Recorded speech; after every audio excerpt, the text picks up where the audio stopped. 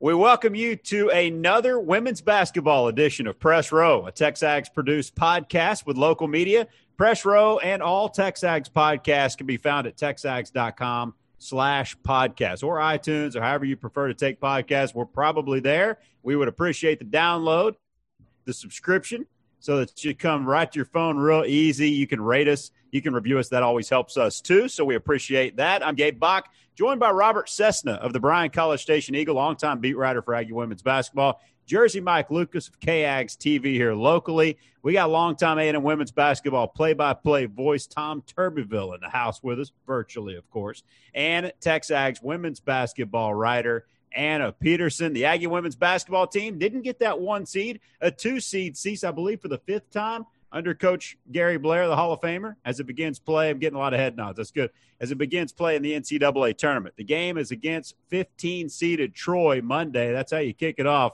at the Irwin Center, of course. I think the quote from Gary Blair, I'll be damned. You got that going at the Irwin Center in Austin, ESPN2, and, of course, with Tom Turbeville on the call, Tap Bents right here on the zone. Guys, welcome back. Hard to beat tournament time. Makes it that much sweeter when it all got stripped of us last year. But, Tom, we'll start with you because you're going to be right there calling it. I hope courtside. It's that much better when you actually get to do it. No courtside, but you're still going to be able to call the game, so that's good. Yeah, no courtside, because courtside would be considered in the bubble. And okay. I'm not going to be in the bubble. And I guess Cease is going, or whoever's going for the media, you're not really in the bubble. That would mean courtside, which is okay with me, because being in the bubble means you don't get to do anything. Seriously.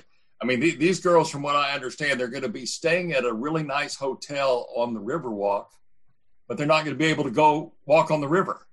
They're going to look out their windows and look at all the people having a nice time down there, because it's going to be so careful and so bubbled. But no, we're going to be calling the game from, I'm not really sure what the situation. We're going to be calling it from high up, like the concourse area. So we're not actually. Oh, but you'll be there on site, though. At least on site. Yeah. We'll be there on site. And it's much like the Big 12 radio people have been calling it all year long. They haven't been courtside. They've been up high for their road games. Like Craig Way at Texas, he's been able to go on the road, but he calls the games from way up high. And that's where Steve Miller and I actually be calling the games. And that's where we'll be for, of course, Monday night we'll be at the Irwin Center, but then after that, hopefully, we'll be in San Antonio. Well, we are voicing this, too, by the way, on St. Paddy's Day. And I guess when you get over 60 years old, you just stop caring about wearing green. I mean, Mike and Anna did their part on this thing. But wait. Oh, okay. Oh, yeah, he got she bullied me. I was not wearing green. Yeah, Anna called me out. Anna called me out on this, so I found something green. Yeah, there you go. Oh, no. Exactly. Oh, very nice. Yeah, it was when you were in makeup, Gabe. Okay. Yeah, he was in hair and makeup. That's right. Cease has got that look like couldn't care less, don't care, will never care. You guys enjoy St. Patrick's Day. It's March 17th. I don't know about everybody else. Yeah, I was worried I would get bullied by you, Gabe. So that's I'm such a bully. All right, so let's start with your thoughts on the draw, the path to the Final Four, how you see it. The winner will face old Bill Finley's been there like 35 years, guys. I mean, at Iowa State, they're still doing the same old stuff. They got bigs that shoot threes. They got little kids, guards that shoot threes. I mean, they're just going to shoot it like crazy, like they always have at Iowa State. So you got to worry about that.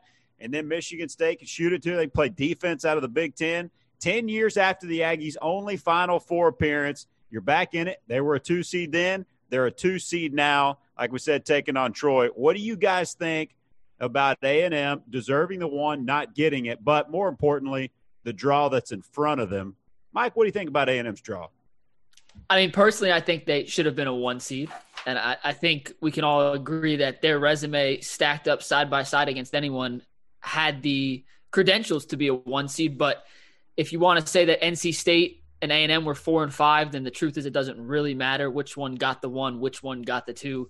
Because in the Elite Eight, the only difference that would make is which team's wearing their home uniform and which team's wearing their road uniform. So it doesn't make that big of a difference.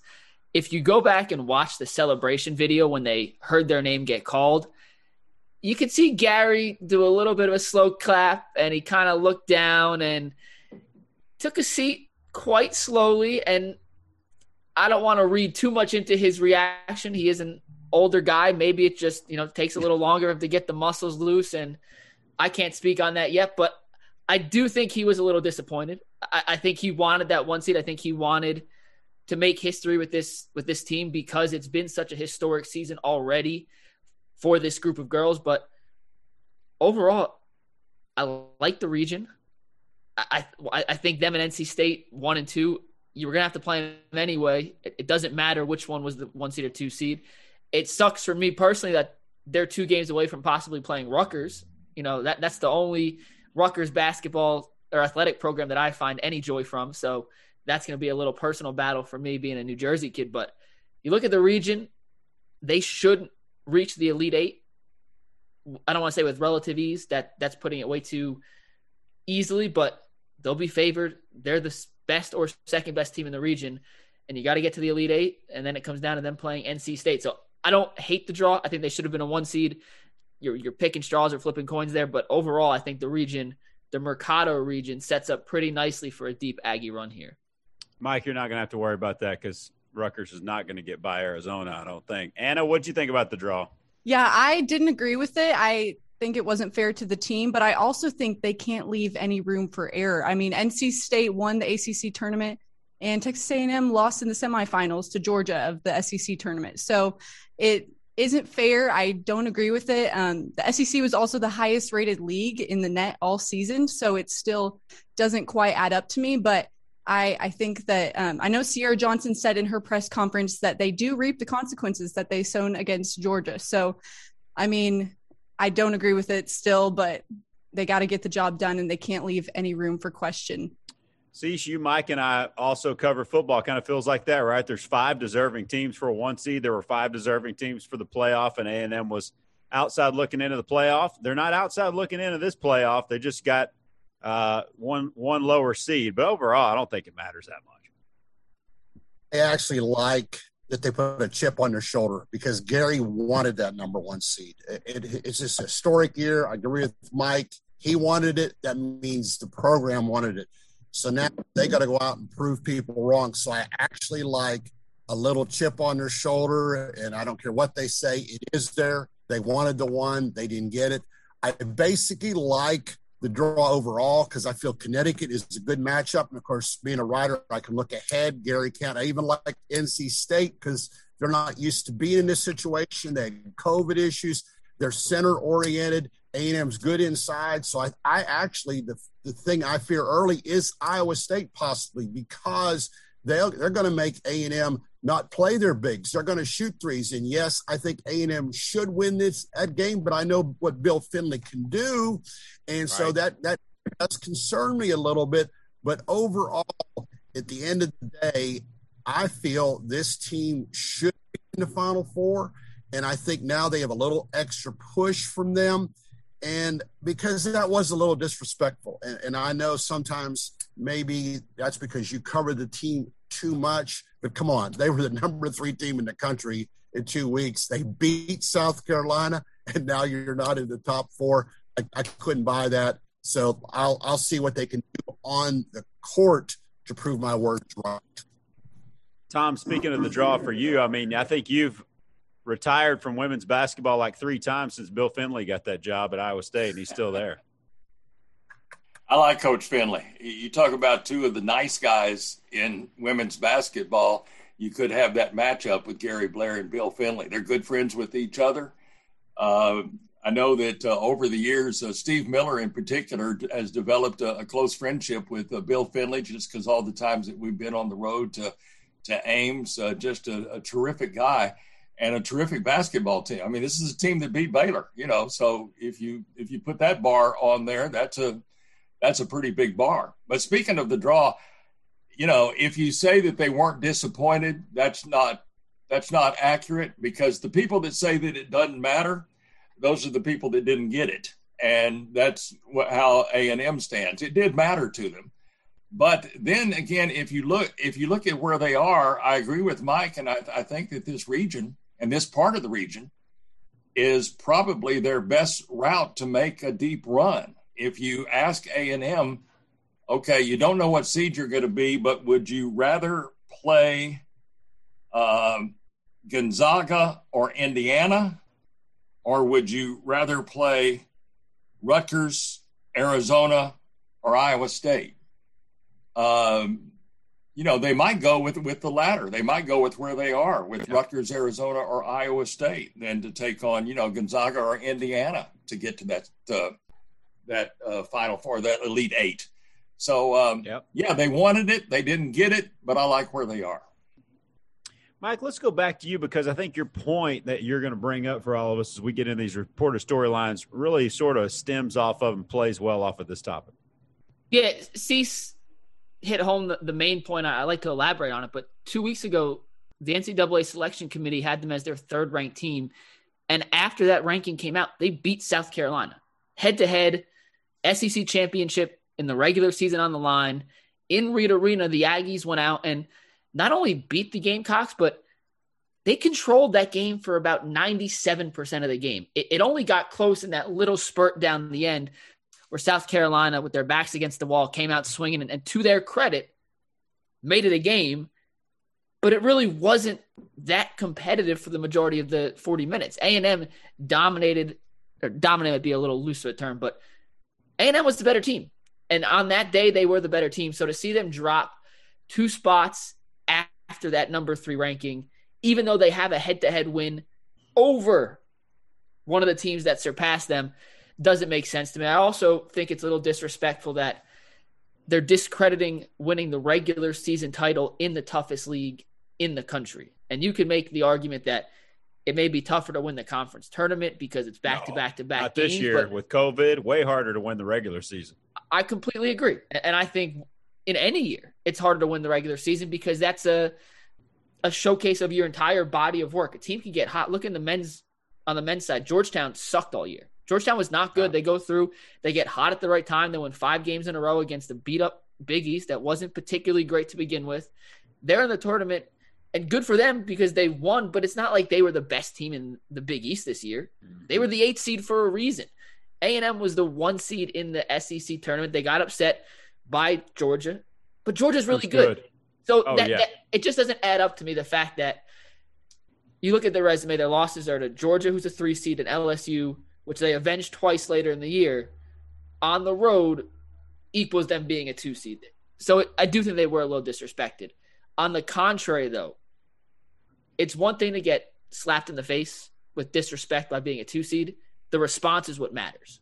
And so far, the response we've seen from the A&M players and even Gary himself, I think has been tremendous. Sierra came out right afterwards and said, it doesn't really matter what seeding we want. If we don't come out and play well against Troy, we're going to lose. Whether we're a 1 seed there, 16, whether we're 2 seed there, 15 like it is, we have to come out and play. And then Kayla echoed that same sentiment, saying, we take this as a game-by-game approach. If we look too far ahead anyway, seeding doesn't really matter. Gary then echoed the same thing, and they can't change their seeding. It is what it is. They are a 2 seed in the Mercado region moving forward. But what they can do is control how they respond and channel that disrespect into their on-court product. And from every early indication, I have loved what I've seen from the veteran leadership response, from Gary's response. And I have a feeling, I don't know what the line is yet, but I would take A&M to cover whatever the line is against Troy and probably double it, because I would not want to be a Troy Trojan on Monday in the Irwin Center. I have a feeling that A&M is going to come out motivated. And as we've said, they have that chip on their shoulder now. And I'm not sure if there's a better coach in the country at playing up, you've been disrespected, you have to go out and prove it, than Gary Blair. Broadcast journalism right there from Mike Lucas. Very strong. Did anybody we kind of started with this. Any more juice to squeeze out of this topic, guys? Anybody have anything to add? Well, I agree with Mike about the Troy factor, and I don't think Gary Blair is going to harp on it by any means, but he is going to remind his team of 2015 when they went to Tempe and lost to UALR in the first round, which was a big shocker. A few years earlier than that, they They took a plane trip. I was on this trip. It was funny. Both TCU and A&M get on a plane and fly to Trenton, New Jersey to play a basketball game. If that's not could have met in Waco. Yeah. If that's not weird enough, it got weirder because TCU won the game, and A&M was one and done. So but Troy's another 3-point shooting team. I mean, sure, A&M going to beat Troy. Well, you certainly expect that, but I think he's going to remind them that to keep, and he doesn't really have to remind them of this because they've gotten where they are by the one game at a time attitude. Not only just saying it, but actually living it out. I'll tell you where else. Go ahead, Anna. You got something to add? I was just going to say, yeah, this loss and disrespect to the Aggies is a great wake-up call, not to mention in 2011 when they won it all, they entered the tournament as the number 2 seed. So it's not a bad thing. And I think the losses to LSU and Georgia could really help them. It's good to get a taste of losing. It keeps teams hungry and focused and humble. And with all of this, any game can be your game, the NCAA tournament. And I think the Aggies are in a great spot with this number 2 seed. Well, Cease, we'll let you go next because there's another reason why they're going to be locked in, and that's just how many outstanding leaders they have, particularly in the upper class, those seniors. Yeah, this is going to be a senior tournament for so many reasons, and I'll get to A&M's. Number one is this team has been so close, and we see it even though we're not there. They tell us about it, and that's going to be big for another reason when I'll elaborate. But number one is I think – when you look at the Georgia game, we're so glad that we're in the regular season, get and do so well. I know Gary has mentioned at least 4 times when it was 46-41, Georgia took a timeout. Out of the timeout, Georgia scores easy layups. And I think that shocked Gary, shocked Starkey that they got 3 easy baskets, 3 easy layups, because this team has competed from day one. But maybe because they won the regular season title, there was that lull, and I don't think they gave their best against Georgia, bottom line. And I think they're ready to atone for that. That being said, all seniors everywhere are going to be ready to atone. This is going to be so unusual because I was reading a transcript the other day from Kim Mulkey.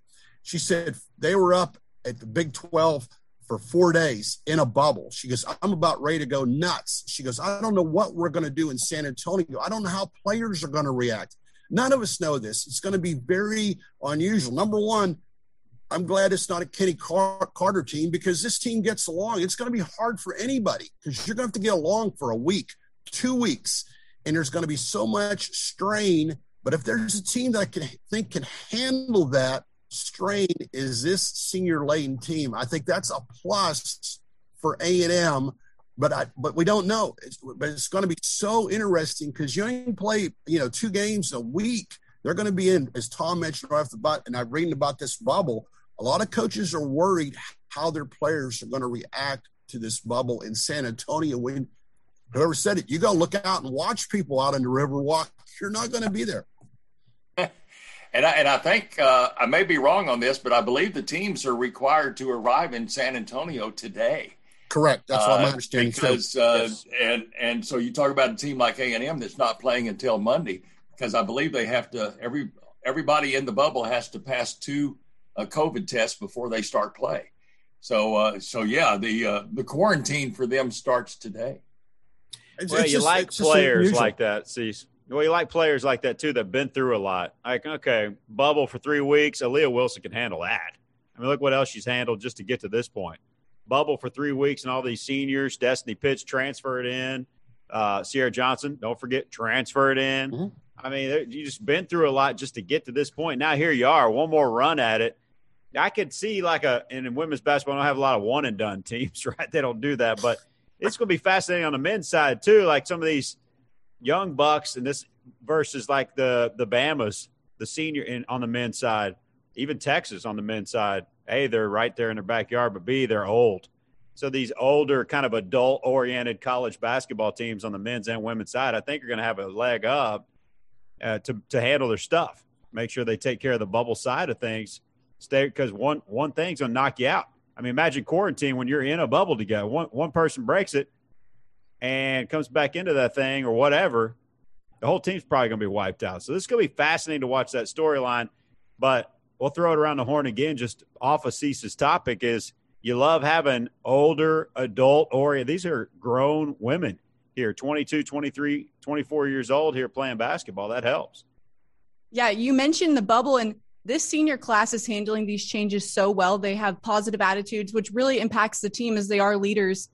They want this season, and they've sacrificed a lot to get here. They've mentioned that they don't even have the simple pleasure of going out to eat at a restaurant. They've sacrificed so much. I don't know if you've noticed, but they haven't had any COVID issues all season long, and that's not by accident. I mean, our only two cancellations on the season were Missouri and Vanderbilt. Vanderbilt canceled their season mid-January, and then Missouri was just a cancellation because of weather. So they are committed to the goal of winning the NCAA tournament. Their focus has become a winning of a lifestyle. They're committed to the way they eat, the way they go out, and everything they do. So they've bounced back, and it hasn't been by accident. They've changed the narrative of last season, ending early in the SEC tournament quarterfinals against Arkansas, and before the cancellation of March Madness, where they weren't able to redeem themselves. But they won the quarterfinals this year, and now are a number 2 seed for March Madness. And I only see it going up from here for this team. I need to get back to committing to the way I eat. Mike, what do you have? Please knock on wood behind you, Anna, that you didn't just jinx the COVID issue. They have been stellar all season. I got a lot of wood here. There's a lot of wood at Texas. Please knock on it. The one thing I would say, based on Cease's point with the veteran leadership, is you look at the men's tournament, the women's tournament. There are a couple of things that I think are keys to success on both year in, year out. And it's good guard play, good rebounding, and can you make free throws? And those 3 things almost universally are qualities of a championship team. And A&M with Aaliyah Wilson and Jordan Nixon, Destiny Pitts off the bench, Mackenzie Green, Kayla Wells in that semi-guard, semi-forward. She fits in that wing role. They have good guard play. Sierra Johnson and Dia Jones, 2 very, very, very capable bigs. And Dia Jones, the best rebounder in program history. Rebounding shouldn't be an issue for them. And then free throws, they're not a great free throw shooting team. They're a good enough free throw shooting team. And I think there's Tom and Cease, Gabe, chime in here. Anna, you two, 4 or 5 players on the team that if they were fouled late in the game, you'd feel relatively confident in them knocking down free throws. So, absolutely. Yeah, you want them to be a veteran team. But if you have a bunch of freshmen who can do that, like I think at Kentucky with Anthony Davis back a few years ago and Michael Kidd-Gilchrist, it doesn't have to be a veteran team. They happen to be veterans with those same qualities this year, which is what I think makes this particular A&M women's team so dangerous in this tournament. Yeah, I think all the guards are really good free throw shooters. So I think that's a plus for A&M on most teams. Tom, anything to add there? Because you've seen, you've been around really close to a bunch of different teams with different personalities. But from what you can tell, do you think this team is most equipped of any of these recent groups to properly be able to handle the extra stringent tactics that are going to be thrown at them in the next 3 weeks? Hopefully they last that long. Yeah, and I've said it before that this is, from what we can see from the outside, I'm not at every practice. Obviously, I'm not with them at meals, but from everything I can see, this is the closest bonded team that I've ever seen. And I've been calling radio for about 20 of these teams over the last 27 years. And it sort of takes me back to the subject that I wanted to get to. Probably the next closest team that I can remember is the first team that went to the NCAA tournament back in 1994. That was my first year to call radio. It was Lynn Hickey's last year in 94. And what a great story that was. Just to repeat it real quickly, A&M's a number 13 seed. It's their first time ever in the NCAA tournament. Florida's a number 4 seed. Florida has a Rod Stewart concert already booked for their arena, so they have to play the game at G. Raleigh White Coliseum. And Martha McClellan scores 22 points, and A&M beats Florida by 2 points and moves on to the next round. And then they go to San Diego State, probably one of my favorite games ever that A&M has ever played, in a little matchbook gym. I mean, seriously, this was a gym where if you went in for a layup, you hit the wall at the other end. At San Diego State, they win that game, and they go to the Sweet 16 in their first ever NCAA tournament. And what that takes me to is Gary Blair and what he's done. This is their 16th straight NCAA tournament. Before Gary Blair got here, they'd only been twice. Once the one I just mentioned, and the other one they went only because they won the SWC tournament by beating Tech at Reunion Arena. So they'd only been twice. And then they went on a 9-year drought of NCAA tournaments before Gary got here. Had his only losing season his first year, went to the WNIT, and since then, 16 straight tournaments. If you'd have told the hierarchy at A&M, hey, we're going to hire this guy from Arkansas, we're going to bring him in. You know, he's not the youngest guy in the world, but he's had some success at some places. He's a good old boy. I think we'll all like him. Going to have to pay him a little bit more, but let's bring him in and see what he does. Well, what he does is he kept a staff together almost completely for his entire career. The one guy that left went and almost won 2 national championships. And then he brings in Bob Starkey, and they've been together ever since 2012. And this is their, 16th straight NCAA tournament. Pretty awesome. Cease tip of the cap to Rod Stewart, too, by allowing A&M to advance in that tournament. Oh, yeah. And actually, the way it worked, Olin will tell you, he went to San Diego, but I went to Stanford. So I got to see Stanford, and that was Lynn Ann's last game. Yeah, absolutely. Well, that's good history there, Tom, and there's no doubt what Gary Blair's done. I mean, we can go around for days probably just talking about the impact Coach Blair's made. Here he is, 75 years old, and is he 75 yet or close to it? He is. I think he's there. He's there. He's there. I mean, how could you literally sit here and say he's not in his prime? He's recruiting like crazy. They're recruiting McDonald's All-Americans still. They're not slowing down, and he's still out coaching and out scheming people. I mean, it's crazy. Notice one thing that hadn't really been brought up much lately. When's Gary going to retire? People aren't talking about that right now. I think you're right. Well, Gary talked about that after the South Carolina win. You know, he said he didn't want to talk about that. He's going to keep going on. Yeah. Well, no, he's got new life. He's got, he got married. I think he's in his prime coaching. I think it's great. I think the best thing that happened for him is Vic got that Texas job, because now he's priced A&M out of the market. There's no way you're going to pay $3-something million for a women's basketball coach. So just keep paying Gary Blair to coach you. Yeah. Quote Gary, I'll be damned. I'll be damned. I'll be damned. 75, 80. He'll still be coaching at 80 years old. All right. So that is, we've been talking about the seniors a lot, but a big key, Anna, is those 2 seniors, particularly in the front court.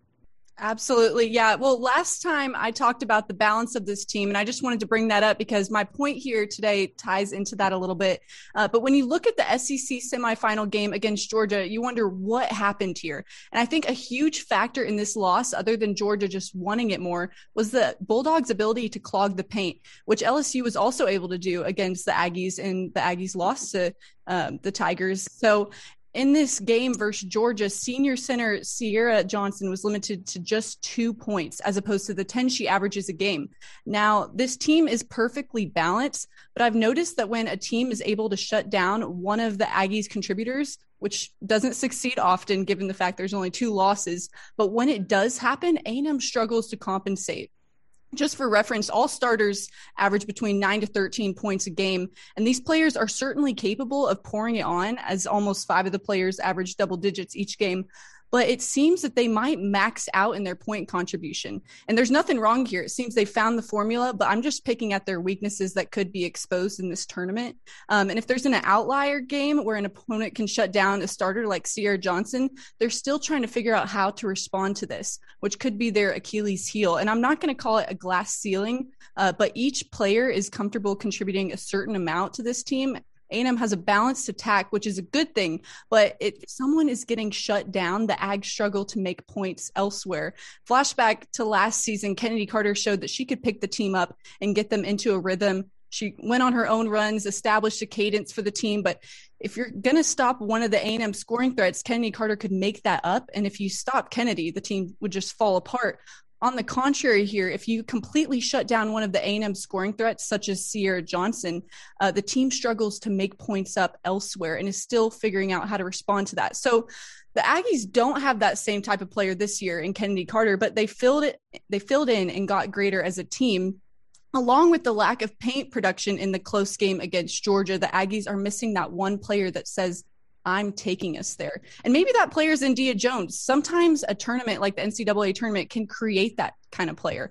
All it takes is one or two players saying, I'm going to play my best basketball ever, not to the detriment of the team or to mess up the chemistry, but they're just going to get those extra points, grab extra rebounds, dish out extra assists, draw an extra foul. And the teams that have beaten A&M have taken away the option of the paint or just outperformed the Aggies down low. So dominance in the paint equates to dominance in the tournament, I believe. And LSU out-rebounded A&M in the Aggies' early loss 40-31. Georgia out-rebounded the Aggies 38-30. The paint play is a huge factor in these games, and A&M's all-time leader in rebounds and double-doubles, India Jones, grabbed only 6 rebounds against Georgia. So she averages about 10 a game, and it is crucial that she or another Aggie is on when it comes to getting those extra possessions on the boards, especially on Monday against a rebounding team like Troy. So this team, I think, struggles to find their identity when the paint is shut down. So we just got to figure out who's going to step up. And I think it's critical that this team shows out ready to play and dominate the paint if they want to make a deep run in this tournament.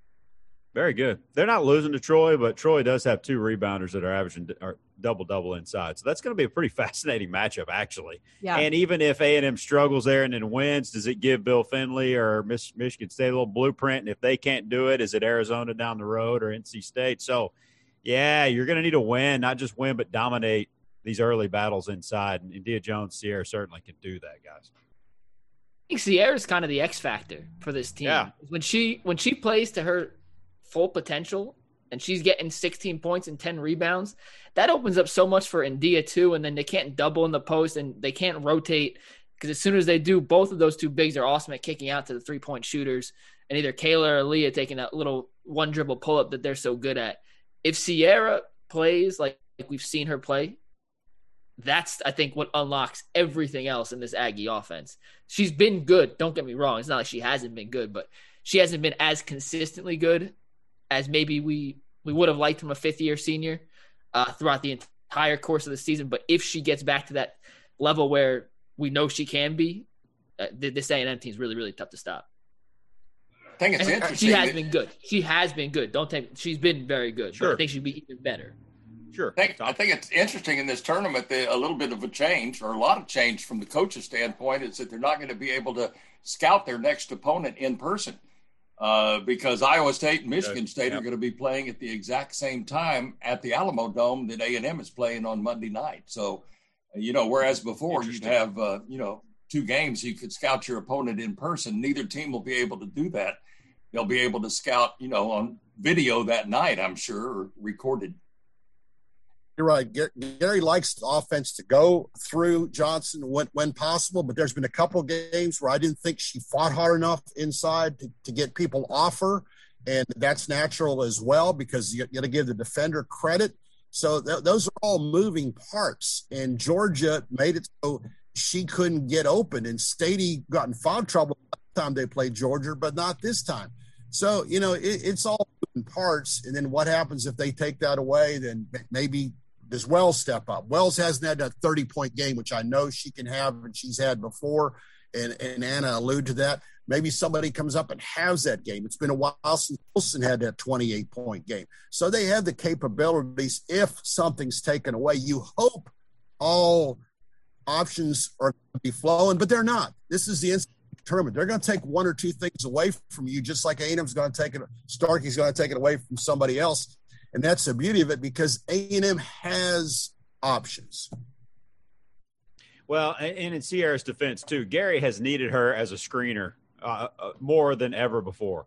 And Jordan Nixon works really well up top. And Sierra's natural habitat is down at low post. But she's been playing more along at the top of the key because she's the best screener in the SEC, if not the country. And they've needed that dribble drive, and it's opened up a lot for Nixon down the stretch. So I think she's having to evolve as a player. You guys agree? I think that has something to do with a little touch, a dip in production, too, in her defense. Not that she can't play a little better, and they're going to have her. But the high-low game is a huge part of it. But I think they've been a little bit different basketball team here down the stretch than maybe Gary was using them before. Gabe, you're so smart. You're so right. Glad you point out because Sun Sarah's got to go out 15 15 feet, set a pick at the high. Then if that doesn't work, you want her to get her butt real quick down 15 feet and set up. That's a lot of energy in you got to give the girl credit. I have a profile coming out on Aaliyah Wilson later this week, and something we talked about was how good of a screener Sierra is, and that little mid-range jumper that Aaliyah loves is because her defender is a step slow getting over that Sierra screen, and she pretty much said, anytime I make a mid-range jumper, the first thing I'm doing when I'm getting back is giving Sierra a pat on the back or a high five, because that 2 points really should be her 2 points. I'm the one that made the shot. She's the one that got me open. All right, let's close with maybe your big keys to this thing, just to get out of this first weekend, taking this thing one. We take it 2 at a time on Press Row, 2 games at a time. And then next week we'll do 2 more games if they keep advancing, right? Coaches are 1 game at a time, but we're going 2 games here. Troy's 22-5 overall. They're 50 in the RPI, 0-1 against Quad 1, which is the top 30 in the country. A&M's obviously in that group. Iowa State 16-10, 35 in the RPI. I cut net this year because of COVID. I don't even talk about it on the women's side. 2-8 against Quad 1, but one of those wins was Baylor. So they've proven they can go beat a team like this. Michigan State's 15-8 overall, 8-7 in the Big Ten, 72 RPI, 1-5 against Quad 1. We'll go around the horn. Anna, we'll quickly do it. Give me your big key to A&M taking 2, and we're back here next week talking about a Sweet 16 matchup. Yeah, obviously staying healthy, but also coming out hot and bringing that energy right off the gate, but also winning the rebound battle, dominating down low. So I think those will be the keys for winning this game in the next 2 months. You look at any upset in March Madness throughout the years, turnovers from the higher-ranked team is always their downfall. Take control of the ball. Let your more talented players do what they have to do offensively. If you can limit turnovers, A&M should be dancing still in the Sweet 16 when we meet next week. Tom. Taking what you learn on the practice court, taking it to the game both times. And like the others have said, come out strong. I agree with Anna. Coming out strong is an issue. Don't let Troy hang around for sure. Get a lot of players into that game so you can keep a lot of players on the bench to rest them up for 2 nights later with either Iowa State or Michigan State. And against Iowa State, just sort of do what you did against Arkansas twice, because they're going to run and gun and shoot the long ball. Cease. We'll go take care of the basketball. Got to. Short and sweet. No doubt about it. And finally, congratulations to Gary Blair as a finalist for the Naismith Award. He's been nominated now for the 3rd straight time. Let's see if he can bring it home here. You can vote for this award at naismithfanvote.com and have a little percentage of the overall ability to win this thing. Oriama and Staley have been eliminated. There's the old SWC swag in 1979 for Tom Tuberville. That's a good way to do it. Gary Blair, Wes Moore. That's right. Joni Taylor and Tara Vanderveer are the finalists there for the Naismith Trophy. Well, I'll be damned. We did another one, guys. Women's basketball. I'll be damned if I watch A&M lose a game with the Longhorn logo at center court. So hopefully they'll win these 2 and then get back to doing it in outside of Austin, go down south just a little bit. Guys, that'll be fun.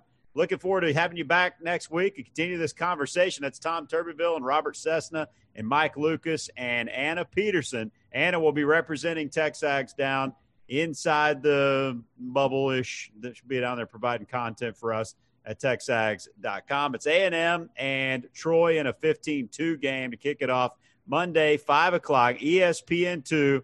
Tom and Tap will have the call, not courtside, but in the arena, and that's better than it has been on games outside of home games here. Tom and Tap on the call right here, or not here necessarily, but on the zone, 1150 AM, 93.7 FM locally. Hope you enjoyed the podcast. Make sure to download, subscribe, rate, and review. Tom, what you got? Games are going to be on WTAW, the Flamethrower, 1620. Okay. They're going to be on WTAW. Well, that's good. And it'll be Steve. I need to know. It'll be Steve Miller and myself. Oh, come on, Tap. You've been breaking too many eggs out there. Now I know. All right. So, hey, look, this kind of podcast, we don't need to recut. So this is the Gabe Box and Idiot Out Q session. And it'll be on WTAW. It'll be Tom and Steve. We'll be listening to that, Tom, and hopefully we'll be back here next week talking about a Sweet 16 run. Thanks for listening to the podcast. It's Press Row Women's Basketball Edition, TexAgs.com.